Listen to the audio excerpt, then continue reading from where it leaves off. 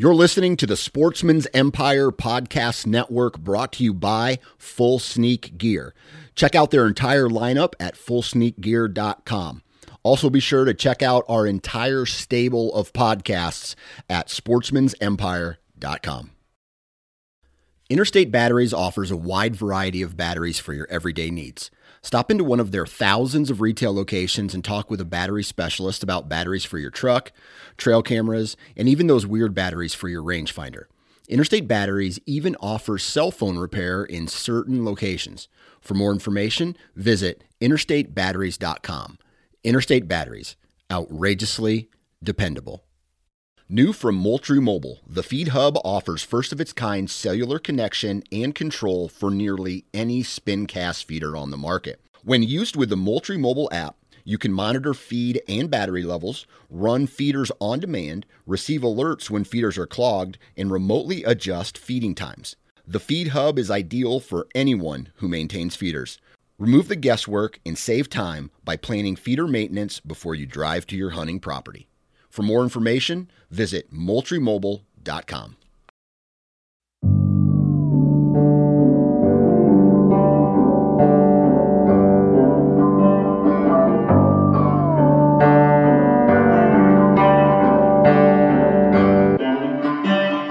What is going on, everyone? Welcome back to another episode of the Wisconsin Sportsman Podcast, your home for all things outdoors in the Badger State. I'm your host, Josh Raley, and it is an absolutely fantastic day here in southern Wisconsin. It got up into the 50s today. I'm recording this in my garage where it's nice and warm feeling. I'm drinking a summer shandy, which, hey, it's February, and it just feels wrong, but something about it also feels oh so very right. So I hope you were able to get out and enjoy the weather. Looks like things are going to be dipping back and getting pretty chilly again. So hey, if you didn't make the most of it, you missed out, but it looks like maybe there's some good stuff on the way. At least we're kind of most of the way through the winter. Hopefully March won't be too bad for us this year. But we've got an awesome episode in store for you today. Today I'm chatting with Dave Owens. Now, you may know of Dave from his YouTube channel, The Pinhoti Project, where he chases longbeards all over the United States from Maine to Hawaii. But I didn't get Dave on to talk about turkey tactics or even to talk about his hunting across the U.S. I had Dave come on to talk about turkey conservation. Dave is one of the leading voices today, leading the charge out there, banging the drum, letting people know, hey, we need to be thinking about wild turkeys right now. Now, in much of the U.S., there appears to be a decline in wild turkey populations. Here in the state of Wisconsin, especially southern Wisconsin, where I'm at, it appears that our turkey populations are very, very strong. In fact, just the other day, my wife went to Target, and she had a group of Jakes walking around in the Target parking lot, looking at cars and sort of harassing people. So, the turkey population seems to be very strong here where we are. But I think it's good to have these conversations about turkey conservation. One, for the sake of our brothers in arms who love to chase turkeys across the U.S., but two, before we have a problem here in Wisconsin. We want to get to the bottom of what's leading to very low poult recruitment rate, what's leading to very low poult per hen rate, because those same factors could begin to impact us here in the state of Wisconsin. In fact, as I've talked with hunters around here and sort of remarked about, man, this is great, like the turkey population here is outrageous, and they're like, yeah, it is still really high, but you should have seen it just a couple of years ago. So I think anecdotally, it's possible that some guys are starting to see a little bit of a slip here, but obviously our turkey populations are still very, very strong compared to much of the rest of the country. Now, the wild turkey is a conservation success story here in the U.S. We had very, very low populations a number of years ago. Organizations like the National Wild Turkey Federation stepped in, and boom, all of a sudden we have huntable populations of turkeys in 49 states here in the U.S. But over the past 2 decades, it appears that numbers have been in decline once again. We want to get to the bottom of that, and Dave has done a fantastic job raising awareness and also raising funds for wild turkey research. So it was great to have him on the show to pick his brain a bit and see, what's he seeing? He hunts all over the place. What's he seeing when it comes to turkey populations? What are the questions that we should be asking when it comes to turkey conservation? And what can we as the average hunter do to get involved, to make sure that this resource is here for not only our children, but our children's children to be able to enjoy that as well. So if you haven't already, like and subscribe to this podcast wherever it is you access your podcasts. Leave us a written review. That really, really helps us out. You can follow along with us if you'd like on Instagram or on Facebook. And also, a couple of weeks ago, I mentioned that I'd like to have some check-ins with listeners to the show. It's great to have guests on and interview them and pick their brain, but I really want to get some real-time information about what you guys are catching, what you guys are hearing and seeing out in the turkey woods, what you guys are finding when it comes to foraging here as spring rolls around. So a couple of you have already reached out and let me know that you'd be interested in something like this. If you're interested in that and haven't let me know already, reach out to me on Instagram. Now, with all that stuff out of the way, let's jump right into the episode with Dave Owens. All right, joining me for this week's episode of the Wisconsin Sportsman Podcast is none other than Dave Owens. How you doing, Dave? I'm doing fine, sir. How about you? Man, I'm doing really, really well. I've got turkeys on the brain, and there's 1.5 feet of snow outside. Oh, man, I feel sorry for you. I don't really know what to make of that, man. I've got a little bit longer to go before I can start chasing these birds around than you do. Yeah, we, that's kind of what we've fallen into, chasing it as early as it starts to as late as it starts. So it's one of the perks to the job, I guess you can say. Yeah, for sure. When's your season going to kick off? It's always right there at the beginning of March. South Florida always starts that first weekend in March. As early as you can start unless you fly across the pond to Hawaii, which always starts on March 1. So we'll be one of those two places, and could be both again like it was last year. So. Man, I've seen some of your videos of hunting in Hawaii. That looks like a trippy experience. It is different, I guess is the best way I can explain it. Everybody thinks Hawaii and beaches and, palm trees and warm air and the ocean breeze. It's not. Not the turkey hunting side of it, at least. Not the part that we went to, not the stuff that we've done. I've been over there a couple times now, so it's definitely different, and I think if anybody doesn't do their research before they go over there, they're going to be shocked, to say the least. Yeah, it looks like you're hunting on a different planet. Oh yeah, it's like the moon for sure. I mean, there's places on there that, well, first of all, I mean, where you find turkeys, you think you would never find turkeys, but even it's a tricky. Yeah, it is a trippy experience. Is a good way of explaining it. Man, where are they roosting? Are they just finding bushes? Oh, yeah, they're roosted in bushes, no doubt about it. Like little bitty, I mean, you could reach them. I mean, they're head high, so yeah. Man, that's crazy. Well, to kick things off, I'm the host of the Wisconsin Sportsman Podcast. We're a little bit further north than you are down there in the southeast, so maybe there's some folks who aren't familiar with you and everything that you've got going on. So let's hear a little bit about Dave Owens and what got you into hunting. Ooh, what got me into hunting was, I don't know, I just come from a hunting family. My dad was a fanatical deer hunter. Yeah, I mean, it's just kind of what you do, at least around here, which I'm pretty sure that's the same way in Wisconsin. I know you guys have a really rich deer hunting heritage, and my dad was, like I said, a deer hunter. I got the turkey hunting bug just kind of on my own. Shoot, man, it just, one thing led to another. I just kept wanting to be good at it, wanting to be successful, wanting to get close to turkeys, and kept learning where I could. And yeah, that kind of rolled me into what I do now. And we just was really fortunate and able to be raised up in a very, at times when the turkey hunting culture was doing a lot of changing, or maybe not the culture, but at least the instruments and the stuff that was happening. I kind of got brought up to where I was able to be a part of all of it and all the different ways you can go about it, and kind of fell into what was my favorite, and kind of led me to where the foundation of the Pinhoti Project kind of started, was just wanting to share that foundation I found most enjoyable with the hunting crowd out there that may otherwise overlook it. So.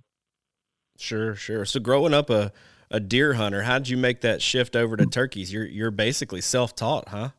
Yeah. I mean, it's like I said, it was kind of a weird time because it was still that moment in time when turkey hunters were a little bit hard to find, and they didn't speak much, and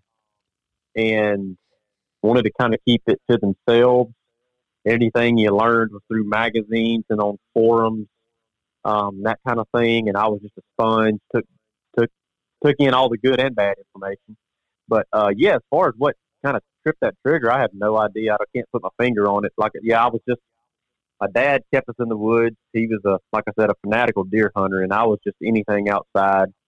You know, the kid that went out the back of his cul-de-sac and stayed in the woods for hours with a BB gun, harassing birds and squirrels, and just learned your woodsmanship there. Just anything outside, learning critters and what they did and why they did it. And I don't know, we just became infatuated with it. And I've always been one of those kids that could hear something and mimic it. And, you know, whether it be a squirrel barking, you know, songbirds, mockingbirds, whatever, I could kind of mimic it. So it just made sense for turkeys to really appeal to me. And when I got into, you know, calling turkeys and communicating with turkeys, it was just a perfect fit. And can't be more obsessed with it than I am now, you know, or, you know, didn't think it was possible. And it's just like every year, I just love it more. So kind of where I'm at. That's awesome. So you cut your teeth in Georgia, is that right? That's it. Yep. In Georgia. That's where that's home base. That's where where the seed was planted for me. Man, my very first turkey hunting experience was with a guy who's a friend or a friend's dad. Let me say it like that. A friend of mine, his father, took us out turkey hunting down in Blakely, Georgia. Okay. And man, it was phenomenal. I didn't get a bird, but holy smokes, just going from year-round deer hunting in my thought process to all of a sudden these birds that sneak up right behind you and gobble down your neck. Man, that was just something else. Oh yeah, it's different to say the least, and that's the beauty behind turkey hunting. I mean, it's the only one, in my opinion, that you can come back to the truck with a smile on your face with empty-handed. You know, you don't have to have blood and feathers to have a good time. Not that you can't doing, you know, deer hunting and waterfowl or whatever else, but it's like every time I come back to the truck, turkey hunting, whether win, lose, or draw, man, it's been a good experience. I just love springtime. I like being in the woods during springtime. I like things coming back to life. It's a beautiful time of year for me. So, yeah, for sure, man. Something special about it. So, all right, so you cut your teeth down in Georgia. You started turkey hunting, kind of self-taught on that front. What got you hunting public land? I mean, you're exclusively public land these days, right? No, I'm exclusively a turkey hunter. I'll hunt turkeys wherever chase them where you can find them. Yeah, I'll turkey hunt where I can find them. Yeah, I'm not exclusively a public land guy. I mean, I do hunt a lot of public land because I travel so much, and it's just not, you know, it's just not realistic to have private land. And everywhere that I go, I may hunt 12 or 15 states a year, you know. So public land is what's accessible, and that's what I cut my teeth on because I'm not from a rich family. My family didn't have private ground. If we had private ground, it's because we knocked on the door, a friend of the family, that kind of situation. But I was really fortunate. My dad was part of the small hunting club. It bordered a big WMA, and when the dates would allow it, we hunted all of it, you know. And that's kind of where I started. And I guess I just bypassed that mystique about public land because it was just what I had. You know, a lot of people have this like belief that public land's haunted or it's you know, it's impossible or whatnot. And I guess I just hurdled that without knowing it because that was all that was available to me. And, you know, it took some effort, but I could find turkeys that would act just like the ones on the TV on the public ground sometimes. So it just, you know, it just bypassed all of that, you know, that negativity that can sometimes accompany public land. Yeah, for sure. It certainly catches a bad rap, you know, and obviously in deer hunting, people are real familiar with that, but turkey hunting as well. I mean, I've heard a lot of folks talk about how, you know, with this piece of public property, the turkeys just don't gobble, don't act right, and that kind of thing. And there can be some difficulties that come along with the pressure. What's that? I said, oh yeah, there can definitely be some validation to that. I mean, there's definitely pressured turkeys that act different for sure. Yep. There was a piece in Louisiana that I mostly was deer scouting it, and I never did any turkey hunting on it, but I was out there quite a few times and actually saw some turkeys in the fall But anytime I was out there during the spring, I never once heard a turkey gobble, not one time. Oh yeah. But anyway, those so Louisiana, tell me a little bit. Cajuns, they're a different. They're definitely a special breed because they hunt stuff with a vengeance. I'm here to tell you, I've been all over in Southeast in particular, but those Louisiana guys, I mean, they're mad at them. Yeah, do you do a fair bit of hunting down in Louisiana? I've hunted Louisiana a handful of times. Yeah, I mean, I've got Hunter that you'll see on the videos. He's from Louisiana, as about as Cajun as you get. And my brother played college ball with a guy from Louisiana, and we're good buddies with him. And they came up and hunted with us in Tennessee this year. So I mean, I've somehow surrounded myself with a handful of these Cajuns, and yeah, they're a special breed of folks, and they're good hunters. They're relentless hunters. I mean, they're just they're just the brand of ones that I know are just from that, cut from that cloth, where I'll take them to the end of the earth if that's what's called for. Yep, that's right. They're relentless and they're indiscriminate. Yeah, they're getting after something that they can shoot and eat. We spent about, I guess, 8 years or so in Louisiana. Just moved up here to Wisconsin not too long ago. So yeah, holds a fond place in my heart and in my memories. So tell me a little bit about Pinhoti Project. How did that get started? It's obviously has become pretty big. Did you ever think it was going to become what it is today? Absolutely not. I mean, who could have ever dreamed it?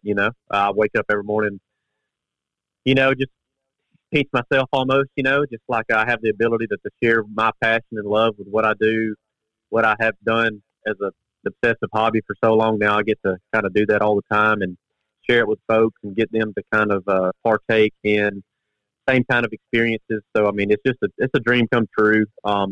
Just started this thing because I don't know, we just wanted to kind of portray the way we like to turkey hunt, how we like to chase turkeys, and how we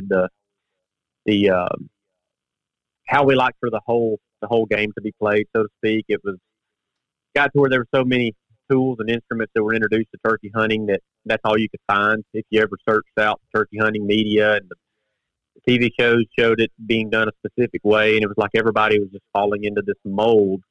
And we knew a lot of folks still hunted, and I don't know, still haven't figured out the proper title. I don't know if it's more of a traditional approach or if it's more of a, I don't know what you want to call it, but it's just keeping that game on somewhat of a level playing field when it comes to the methods and whatnot we choose.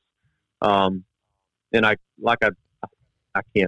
come up very unique time when I was able to watch it all unfold. I watched everything from, TSS to come about, and the decoys to come about, and the strutting decoys to come about, and the ultra realistic decoys to come about. And I partook in the blind, using the blinds, and all of those tools that were introduced kind of as I was coming up and coming through it, and I used them all. And I fell into this kind of the way I do it now, and I found it most fulfilling. And I just kind of, from what we were able to kind of gather, that was kind of being glossed over because maybe at the surface value it was not quite as glossy and it wasn't quite as attractive through the camera lens because it wasn't as flashy. You know what I mean? It wasn't you don't get those turkeys to, I don't know, if you don't use decoy, you don't get all that turkey footage where the turkeys are just there and enamored and almost oblivious to you being there holding the shotgun, So yeah, it was kind of difficult to portray that, and so you saw less and less of it. So we kind of jumped in, threw our hat in the ring, that said, "Hey, we're going to show the way we do it, right, wrong, or indifferent. This is how we do it. We suggest you giving it a try because we've done it every way imaginable, and this is the best way we've found." And there's just something about sitting down next to a gobbler that you feel like you killed him on his terms, on his own playing field, without a lot of gadgetry. Didn't want to look down on anybody. We don't want to cast any shade over anybody and doing it how they want to. It's just that I was afraid that folks were going to possibly go their whole turkey hunting lives without ever experiencing what I get to experience, and I just felt that was a disservice. So. Yeah, absolutely. Yeah, you're a minimalist kind of, it seems, when it comes to what you carry into the turkey woods. Kind of, sort of. It's kind of I don't need, like I said, it's hard to put a title on it because I'm not one of these guys that shuns technology and advancement. You know what I mean? Like I carry a 20 gauge and I shoot TSS, for example. I shoot TSS because I feel like it's the most efficient and ethical way to harvest a turkey. You know, I'm not shooting at turkeys intentionally over 40 yards every day. You know, I still play the game the way I play it if I was loaded with a 2 3/4 inch number 6 lead shot. You know, I don't change the way I play the game, but I feel like I would be a fool to not use a more ethical ammunition because, in short, it's gonna result in less wounded turkeys and things of that nature, man. You know, your margin of error just grows there. If you pull a shot that would have otherwise wounded the turkey or sent a turkey to coyote food, I mean, now you get to collect him. It's just it's a no-brainer for me. But at the same, minimalist because we rely on what's between our ears a lot more than what's in the back of our vest. You know, we don't rely on a lot of tools that, the flashy stuff. We kind of rely on woodsmanship and calling ability and just their intimate knowledge of the bird. I mean, that kind of stuff is kind of what we rely on and what we kind of like to rely on when it comes to fooling these things. Yeah. So tell me about, obviously deer hunting is a prime example of an industry that's born around gadgetry, right? And turkey hunting can be very, very similar. Seems like maybe not quite as so as deer hunting, but certainly up there. And I think a lot of times, guys get into thinking they need to take certain things with them into the woods, and rather than helping them, I actually think it hurts them. I think some people are probably getting on fewer birds, having less success because of some of the things that they bring into the woods. And would you agree with that? And if so, what are some of those things that you think people could leave at home and probably be better off without? Lots to unwrap there, what you just said, because I can start from the top, and I would disagree on deer hunting having more gadgetry than turkey. Okay. At least let's go there. At least more efficient gadgetry, because one simple aspect that we have to understand is turkeys live during the daytime, and that's the only option they have. They can't thrive at night like deer can. So when the pressure gets put on deer, they can live at night, and for the most part, still live. Turkeys are exposed to the gadgetry because they have to, if they're on a tree all night, they can't eat at night. They can't thrive at night. So the tools that are made available for turkey hunters have a lot higher odds of being used on the turkey because I don't know if it's just that. But not to mention, you're talking about a bird and a mammal here. The deer, I don't know, they don't have the sign stimulus that turkeys have. They don't have that reflex, that trigger that is biologically put into place by God for the resilience of the species. Deer don't have that. At least not to the extent that turkeys have. I mean, I got a rooster out here in the yard. You walk outside with a red shirt on, I don't care what you're doing, he's going to come at you no matter what. It's like they feel like it is in their brain. It has been put there that it is absolute necessary, life or death. And that's able to be capitalized on with turkeys, unfortunately. But all that being said, I mean, when it comes to decoys and blinds, like I said, I came up in a time when I used all that stuff, was exposed to it. You can kill a whole pile of turkeys with it, but we get back around to something else you said is success and being successful.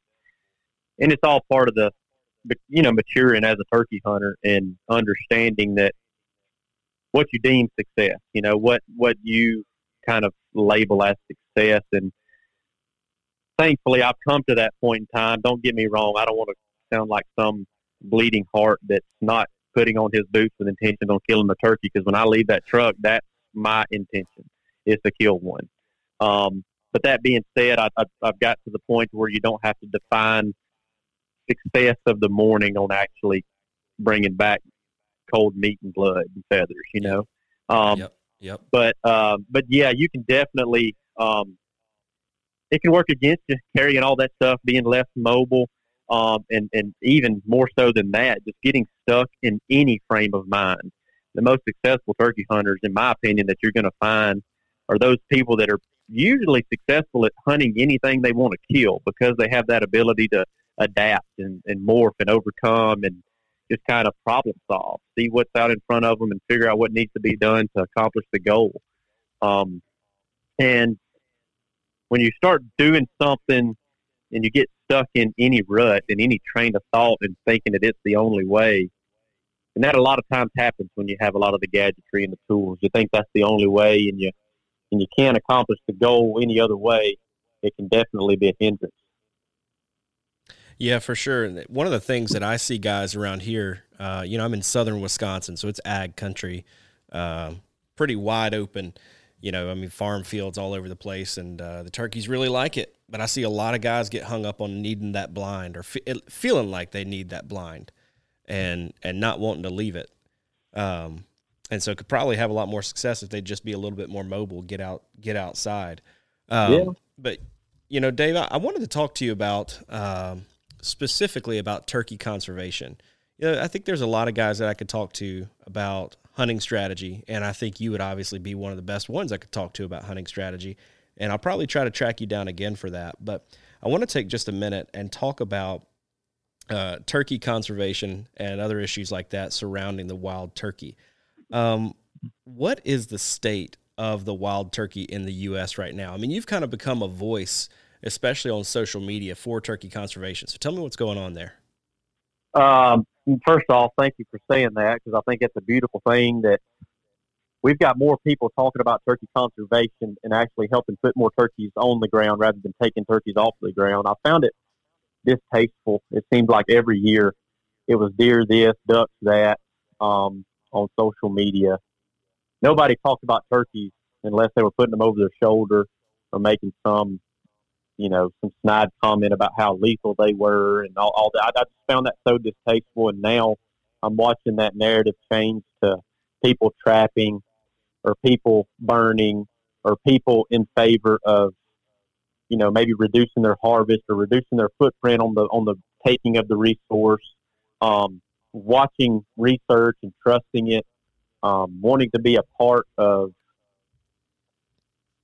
answering some questions that we have. I mean, I think just a unified voice as turkey hunters is a huge thing. And I think across the board, north to south, the majority of states have seen decreased turkey populations, at least. And here again, it's very, not very, but it's isolated. I know some areas that doesn't seem like turkeys are doing as good now as they have ever, and then some areas they're not. I'm not one of those people that can really put my finger on. Let's just say that there's other people that think the turkeys are doing a lot worse than I do. I won't say that there's not an issue. There's obviously an issue. There wouldn't be as many people talking about it if there wasn't. But I'm in a very unique position to where I travel so much. It's hard for me to watch one population for an extended period of time because I'm only there for a handful of days a season. But the people that are talking about it, I trust them, And even if the turkeys were doing as good now as they've ever done, it sure as heck ain't gonna hurt to pay attention to them, because I feel like, we introduced trap and transfer, turkey population soared and boomed, and I think we kind of sealed the envelope on them and thought they were going to take care of themselves. And myself included, I didn't realize what a fragile resource wild turkeys were. I mean, they pretty fragile. I mean, we got to take care of them, and given the platform that I have, for some reason, I felt like it would have been a huge, like I said, a disservice if I just continued to harp on killing turkeys and not saving turkeys. And if I can figure out a way to leave more than there was when I got there, that's what I'm looking to do. And, as much as I want to be known as a turkey hunter, I don't want to be known as a turkey murderer. You know what I mean? I don't want to be known as Dave Owens as the guy that kills all his turkeys and kills a bunch of turkeys and takes people and kills turkeys and kills all these whatever slams and killed them in this whatever. I'd much rather be known as the guy that wrapped his mind around what we could do to answer some questions we have about population and make some changes, and whether that be habitat manipulation or whatever it may be, regulate whatever it may be, to where 10 years, 20 years from now, we're like, man, turkeys are able to be hunted how we want them to be hunted, and they're still thriving. And I think the balance exists out there to hunt them like we want to hunt them, and still have our cake and eat it too. I guess I just think that there's a lot of questions out there we have yet to answer to figure out what that balance needs to be.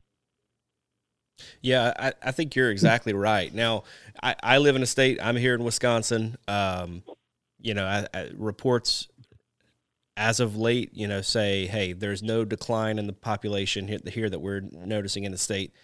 You talk to some hunters, though, they're saying, hey, we're not seeing the birds that we saw before. We're not seeing the clutch sizes that we saw before. We're just, we feel like there is a decline. And then you look around the United States and you hear people talking about population decline across the U.S., particularly down in the Southeast. So, and you mentioned, you get to travel all over the place. What is Dave Owens' opinion about turkey populations? Like, do you think that these massive declines are located in certain areas? Or how is that working, do you think? Yeah, I definitely wouldn't use the term massive. I wouldn't use the term massive. I wouldn't use the term, what was another one I heard thrown around? Excuse me. I can't remember. There's just been a lot of scary words used. And anytime anything's presented, somebody's going to be a little bit more extravagant to make their story a little bit more catchy. And I think that's kind of what has happened with turkeys. I think it's good to be afraid and be concerned for the resource. I think it's good to realize that we need to consider it. It like I said, much more fragile than even I realized. You know what I mean? But at the same time, we're not dealing with an endangered species here. I mean, turkeys. I don't think that we're going to be without turkeys next year. We just need to start paying attention, I guess is what I'm saying. And myself included, for the longest time, I just took from the resource. So I've got a lot of ground to make up when it comes to putting more turkeys on the land, but I'm up for the task. I am here to do whatever's necessary to keep turkeys around. They're way too important to me to kill the last one, I guess is what I'm saying. But sure, massive declines I wouldn't say, and like I was mentioning earlier, it's isolated. There's areas that seem to have just as many turkeys as they've ever had. So I think a lot of the stuff you're seeing is a little bit knee-jerk responses, just to kind of in case. Just in case they want to be more safe than sorry, and I'm thankful for that. I don't want us to. Just a lot of times it can be hard to go back. If the population's hurt, it can take it a lot longer to recover. So. But at the same time, I don't want us to overpunt the coverage. I want us to use science to base a lot of these regulation changes on. And that's why I think research is important, because I don't think we have the answers. We have a lot of questions, and we have a lot of theories, and we have a lot of probably some really good educated guesses, and we're really lucky to have some brilliant minds really getting the attention they deserve around turkeys and turkey research and studies and whatnot. And we got a lot of people supporting that and believing the research and wanting the research. So we're really lucky that the popularity of turkey hunting has gotten all of that back to the top of the stack and back to being important again. So the turkeys aren't overlooked. They're not the main revenue stream a lot of times in just about any state. It's always going to be deer. So I think it's important for turkeys to rise to the top, because it is important, and the popularity of turkey hunting. And then just I don't think it's as much as the popularity of turkey hunting and new turkey hunters as much as it is just existing turkey hunters being more involved. And I think that's kind of what's taking place, and I think it's a good thing. Yeah, absolutely. Something you said a second ago, no matter what's going on with the turkey population in your area, it's not going to hurt to pay attention to them. Yeah, if this is a resource that we love, something that we just, fills us up when we get out on the landscape and get to chase these birds around, then it's something that's worth preserving. It's something that's worth talking about, and it's something that's worth stewarding well, I think. And so as you're thinking about, and hearing about the, wild turkey populations around the U.S., as this conversation about conservation continues to grow, what are some of those studies that are answering questions that we need to be asking, if that makes sense? Like, what are some of those studies that have got you excited, or what are some of those pressing questions that Dave Owens really wants to see answered? Well, I mean, anything you're going to see, and most people, what they're going to talk about is regulation change, because that's what affects them the most. I mean, they want to be able to hunt turkeys like they've always been able to hunt turkeys. They want to be able to kill turkeys like they've always been able to want to kill. And here's a spoiler, me too. Like I want to be able to hunt them as much and as I've always, what I've gotten used to doing, right, wrong, or indifferent. That's what I want. Now, wants and what's reality may be different, but that being said, like, it's become alarming when you started looking at turkeys and listening to the guys that have centered their lives around researching turkeys is the answers, the lack of answers. It's always like there's an open-ended question. They can give you a part of the answer, but there's like, we need more to really understand it. And in science and in wild turkeys and any kind of wild animal, I think there's always going to be an open end to each question because, I mean, it's an ever-evolving resource that, you know, it's just like humans. I mean, we're moving with the times. Things are changing.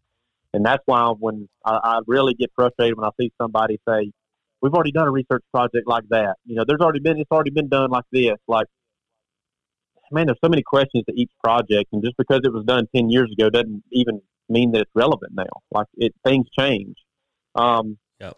But I mean, as far as a specific question, I can't answer it. I know we have a turkey factory problem. We have a supply and a demand problem. We have a demand for a resource, and we are not making enough of them in a lot of areas. What I would like to see answered is how we can manipulate habitat or regulation or whatever we need to do to make more turkeys. You know, our poult per hen numbers have been going down for the last decade or more even. You know, they've been falling consistently.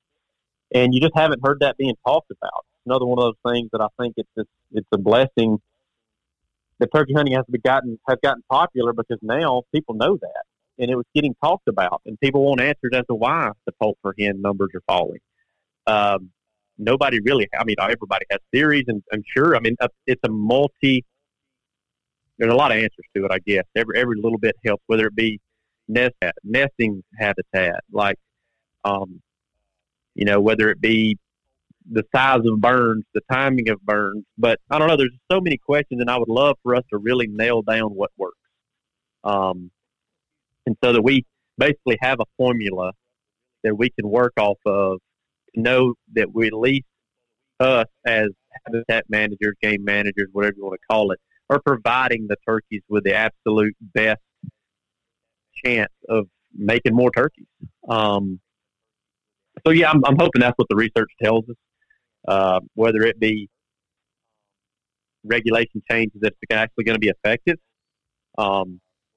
and habitat changes that'll benefit the turkeys the most, you know. For sure. So tell me about a little bit of what you think should be happening maybe in the short term, right? Like we're working on getting these questions answered, but we're talking multi-year studies.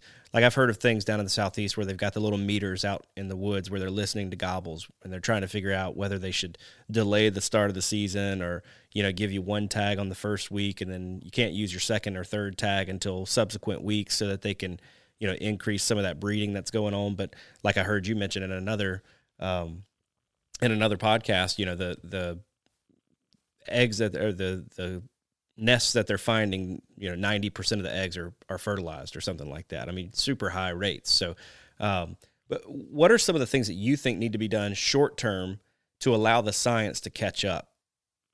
Yeah, and I could preface all of this by saying I'm not a biologist.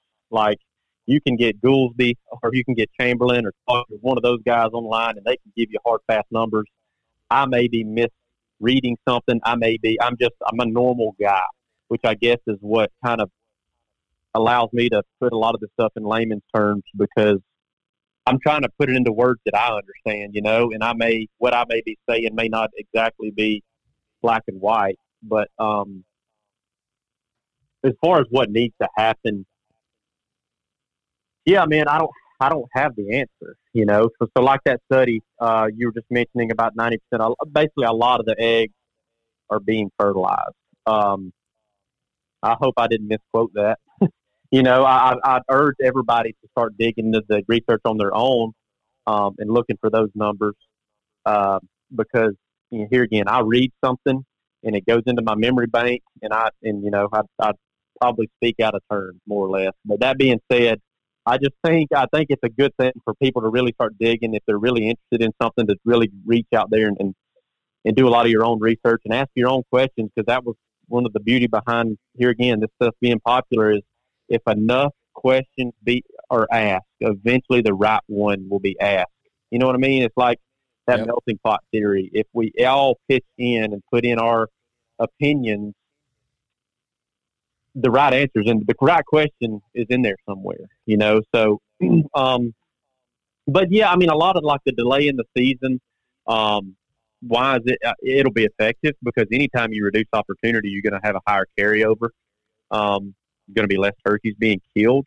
But here again, I don't think that has direct effects, or is not a big effect, as big effective as we're going to want it to have on the poult per hen. I'm not sure that's going to make those hens jump from raising 0.8 poults to 2.4 poults. You know what I mean? I don't know if that will. I mean, and a lot of this has less to do with killing the turkeys and more to do to disruption in that whole nesting cycle, the nesting incubation phase and initiation phase, all that kind of stuff.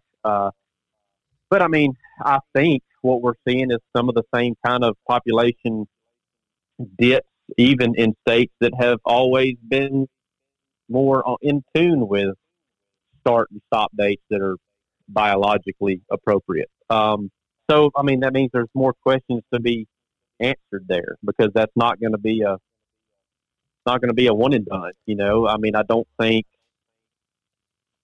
if I'm not mistaken, there's research being done on places that don't even allow hunting, and we're seeing our poult per hen numbers tank in those areas too. You know, so basically what I'm saying is there's bigger fish to fry, or more fish to fry, I guess I should say. That's why I'm a big proponent of research and trying to find some of these answers. There's so many things we don't know how to count turkeys. Like, we don't know how many turkeys a place has, because I mean, they're reclusive birds. They're really hard to count. Trail camera stuff that you can use on deer, really, from what I understand, doesn't work as well on turkeys. So we got to figure out a way to count them. We got to figure out how, you know, carrying capacity, I think, is a really tricky thing, because you can kind of take a deer, you know how much food it needs and how much ground, I mean, how much, you know, basically forage this ground's going to offer it, and you can kind of get a carrying capacity in some region about how many deer you should have per square acre, per square mile, whatever. I don't know if we know that for turkeys, because, I mean, it's a turkey. They eat anything they can fit in their mouth, and can't ever tell how many insects your ground is going to produce. So I don't know. There's just a lot of questions, starting with how to count turkeys, how important is the hens to be bred before you start allowing hunting, what percentage of the male population can you take out without there being detrimental effects to population. I mean, man, there's just a ton of questions that we don't have firm answers to, and that's why I like the research side of things. I want to figure out some answers to this stuff, because I think hidden in there somewhere is the right answer. Sure. Well, you know, I've really appreciated the voice that you've been exercising out there here lately to bring all of this to the forefront, and to help folks like me that really haven't thought a ton about turkey conservation bring this conversation up and just start to say, hey, maybe we should start thinking about this resource a little bit more, a little bit better, a little bit differently. Maybe we should, you know, base our hunting regulations and our management practices off of something besides how many turkeys we're getting to kill, and maybe even besides how many turkeys we're getting to hear gobble and that sort of thing, and start paying a little bit closer attention to this poult per hen number, because that to me is the most concerning of all. And I've heard, I don't know what numbers you've heard, but like you, I've had numbers come into my brain and stick in there, and I don't know where they came from. But, you know, hearing things like 0.7, 0.8 poults per hen that are actually making it on to the next season. Is that similar to what you're hearing? Yeah, for sure. In certain regions, definitely. We're definitely not seeing over 2, which is what we need, you know.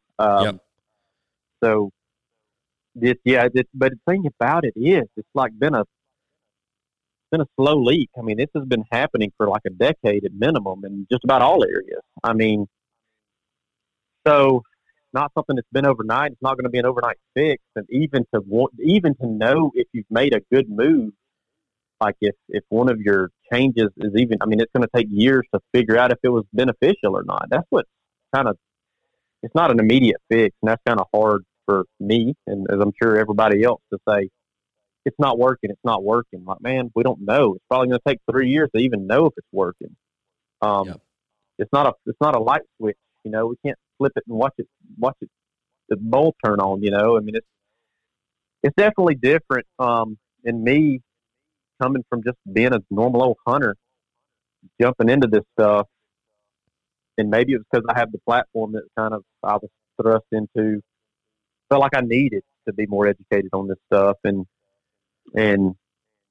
speak to folks in the know and kind of get the important stuff out there, or what I felt like was important stuff out there. Because, like I said, I'm a normal guy, a normal turkey hunter. So what I felt important, I felt like other folks were going to find important. And I don't know, just get conversation started about it so that we can, like I said, we can find some answers to this stuff. Yep. So as an average hunter myself, right, just the random guy on the street, what can we start to do to educate ourselves and to start figuring out what all is going on there? Like, who are some of the groups we should be paying attention to, or what are some of the organizations that are going to be bringing us news that's reliable, that's not necessarily alarmist, but that is, you know, looking at the reality of what we've got?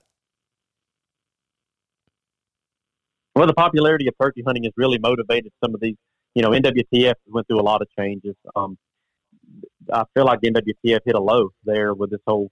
It was blamed on COVID. Who knows? I'm sure COVID had a huge issue, had a huge part in it. But thankfully, it seems like that ship has been righted. And NWTF still, I mean, their footprint is huge. I mean, they are the original turkey conservation organization. The amount of money they put into habitat, we can't not have NWTF, essentially is what I'm saying. So you can pay attention to that stuff. And they've got so many fingers and so many different projects and stuff. Beautiful spot to start. I mean, because they have been involved for so long. I mean, since the 70s, you know, and I made mention of that. You know, you've got Turkeys for Tomorrow that just hit the ground running a year ago. And it seems like in every dark time comes something really good. And like I said, you know, the turkeys were in a dark time coming out of the 50s and 60s. You had the birth of NWTF and look at its successes. Some folks would say this is a dark time for turkeys as well. I don't remember in my lifetime anybody talking about the turkey declines and populations being threatened, or not threatened. Threatened's a bad word, but you know, just being of concern. And now you have Turkeys for Tomorrow that's kind of hit the ground and been birthed out of this dark spot. So there's light at the end of the tunnel. I think paying attention to the research projects and the questions that those type organizations are looking to answer. Your state agency is another one that I think people really need to start paying attention to. Let's just be honest. I mean, just paying attention to what your state agency is doing, because state agencies right now have more money than they've typically ever had. Their PR dollars, you know, we've got tons of gun owners now. People are buying guns. You can't find ammunition on the shelves. Not because it's not being made, it's because people are buying it. And that money goes into a pot that the state agencies can get their fingers into as long as they have the license sales to prove that they're doing their part. So, in short, these agencies are getting a lot of money right now. And I think it's up to us as sportsmen to keep our eyes on that and figure out where that money's going. Make sure it's going to where the majority thinks it should go. Stuff like that. There was a conversation that came up about money. It's always about money. It's always about funding. It's always about spending money there. Well, you got to have money to do anything, right? I mean, nothing's free. Yep. So money is very valuable.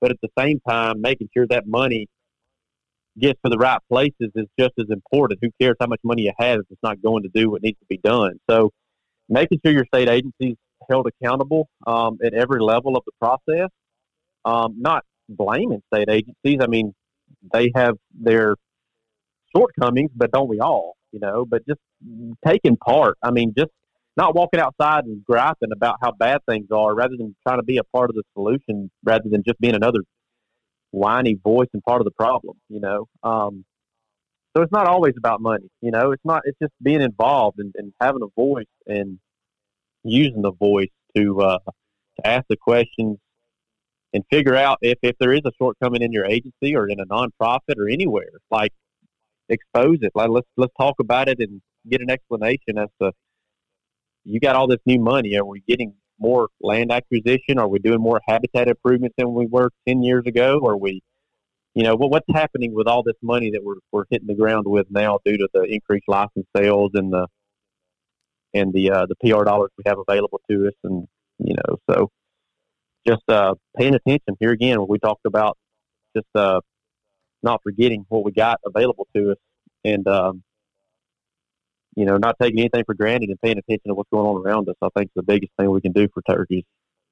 Yep. Yeah, for sure. And I see, for instance, a groundswell of support coming in states like Arkansas for the turkey stamp. I think the general public has a huge role to play. Just letting your state know, like, hey, we're happy to put more money into this. We're willing to support wild turkey conservation right here in our state, wild turkey studies right here in our state. We had something similar going on in Wisconsin a couple of years ago. The duck hunters decided they wanted to increase the duck stamp dollars.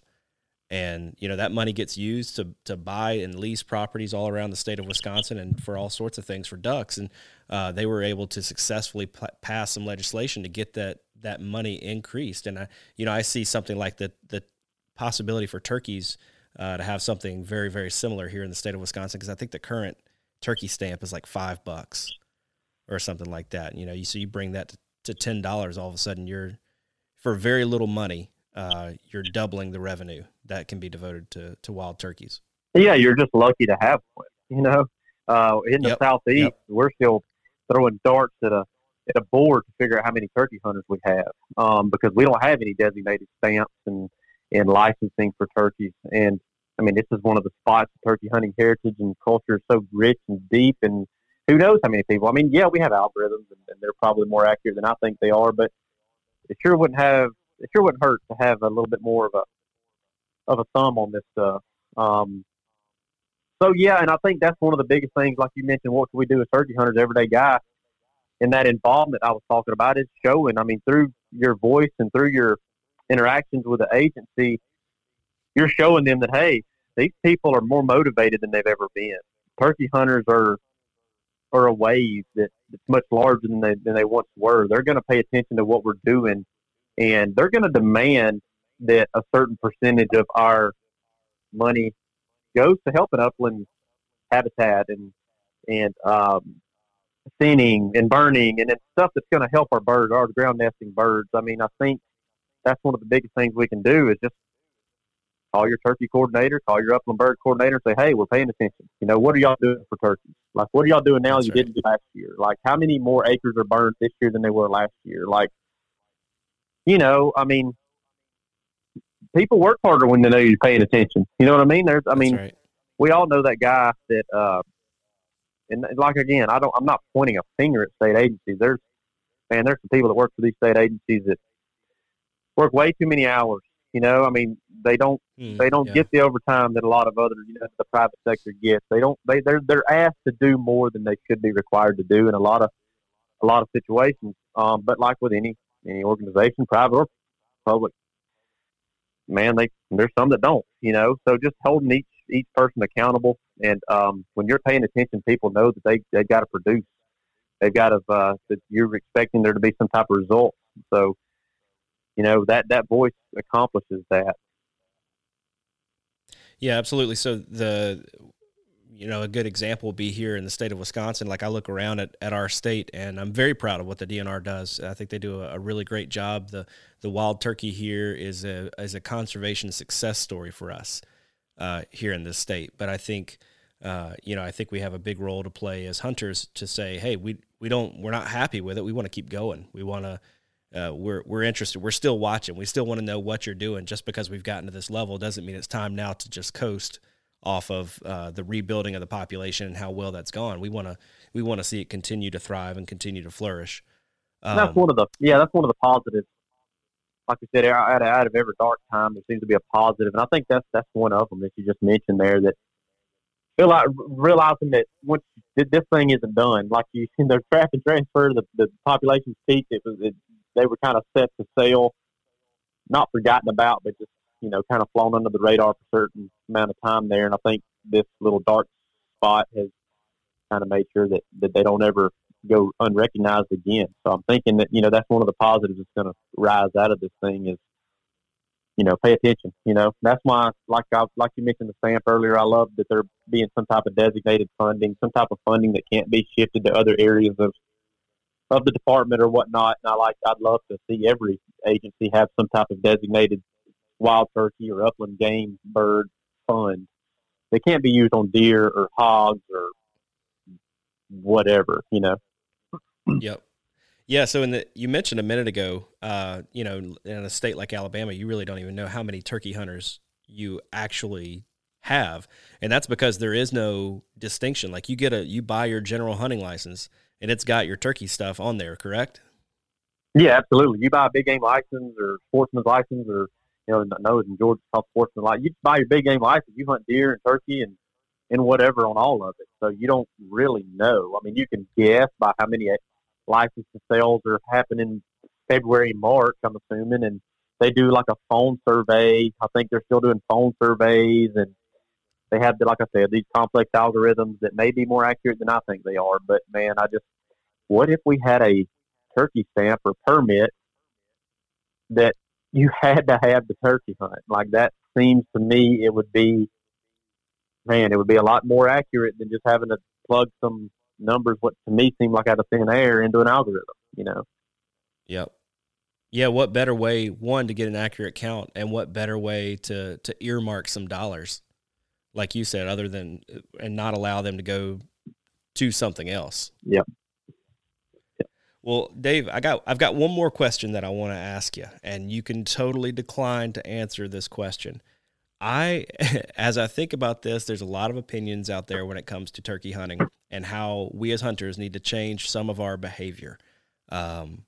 Whether that be how many birds we're killing off of a given property, whether that be the tactics that we're using to take some of these birds, especially, early on in the season when the gobblers maybe haven't had a chance to do a lot of breeding. What are some of Dave Owens' unpopular opinions about things we need to change right now, whether that be in our tactics, whether that be in our management, whether that be in regulations and how seasons are handled? What are Dave Owens' unpopular opinions that's going to fill up your DMs and on Instagram? I mean, I just think it's self-accountability, just realizing the imprint that we have on the resource and feeling, coming to that realization that I mentioned earlier, that this thing is fragile. It's not like we're not growing trees here. Like these things are fragile. They take some nurturing to get to the populations that we've gotten. It took a lot of people before us to get them there. I don't want their efforts to go just to the wayside because the turkey, the resource entered a generation that didn't care or was ignorant to the fact that we do have to nurture and take care of this resource. So, unpopular opinion, yeah, man. Here again, I think it's going to come back down to shoot, man. I don't know. Like I probably have a lot of unpopular opinions, and I don't want to come off as one of those top purists that thinks that ultimately I want people to get out and turkey hunt because I want them to appreciate the resource and I want them to be in our corner. I want them to figure out that turkeys are something that we can all enjoy, and I want them to enjoy them so that they will be a voice for helping them in the long run.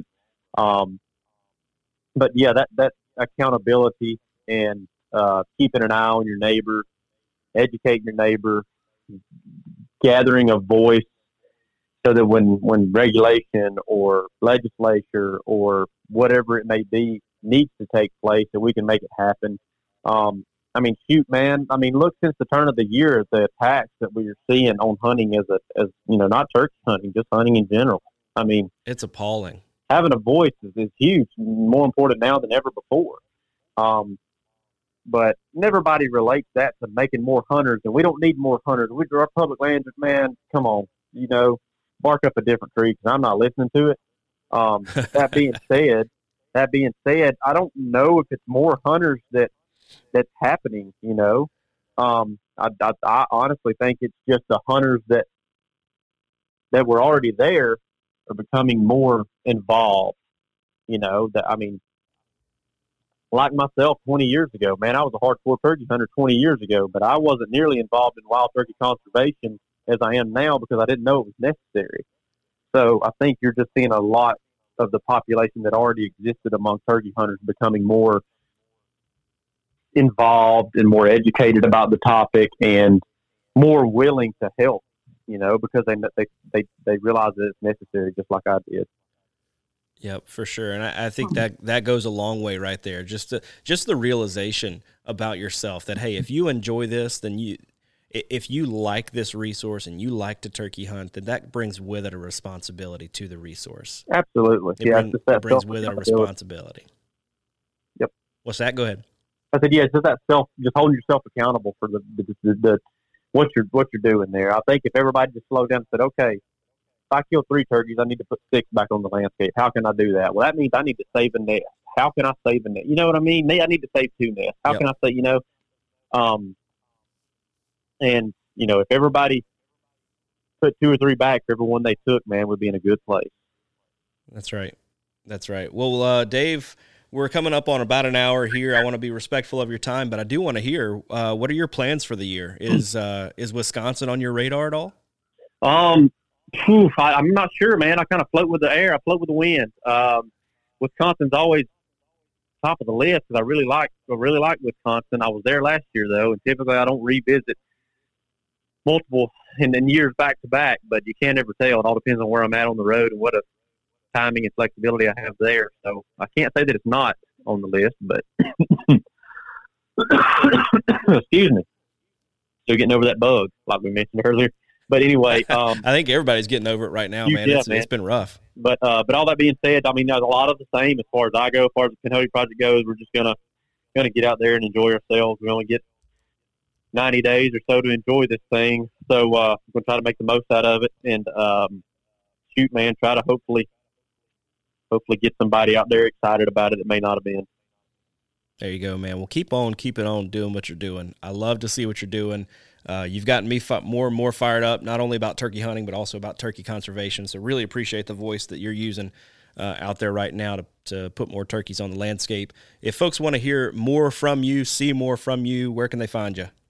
Well, we launched a new website this year that kind of put everything in one place. So PinhotiProject.com can kind of get you anywhere you want to know with Pinhoti Project. Obviously, we got our start and our feet are firmly rooted in YouTube, making those episodes available. Also available on Mossy Oak Go. If you want to watch it there, that's where all of our videos are available. New content starts today, as a matter of fact, where it'll be the remainder of the 2021 season we kind of held over since last year. Shoot, man, and then, of course, everybody's on social media, right? Facebook, Instagram. So you can find us there. Yeah, that's just about it. And if anybody's got questions or whatnot, let me know. It's going to be that busy time of year, so the DM box or PM, DM, whatever it is, box is filling up, and I try to get back to folks. But it won't be long before the truck's pointed southward and spring will start, and I'm really hard to get in touch with that time of year because the responsibilities pile up. So, yep, for sure. Well, man, good luck to you this season. I hope you have the best season yet with Pinhoti Project. Looking forward to seeing what all you guys produce. And, hey, thanks for what you're doing to get folks involved and get hunters engaged with the conversation around wild turkeys. Hey, I appreciate the opportunity to chat with you. And that is all for this week. Thank you so very much for listening. Big thanks to Dave for coming on the show.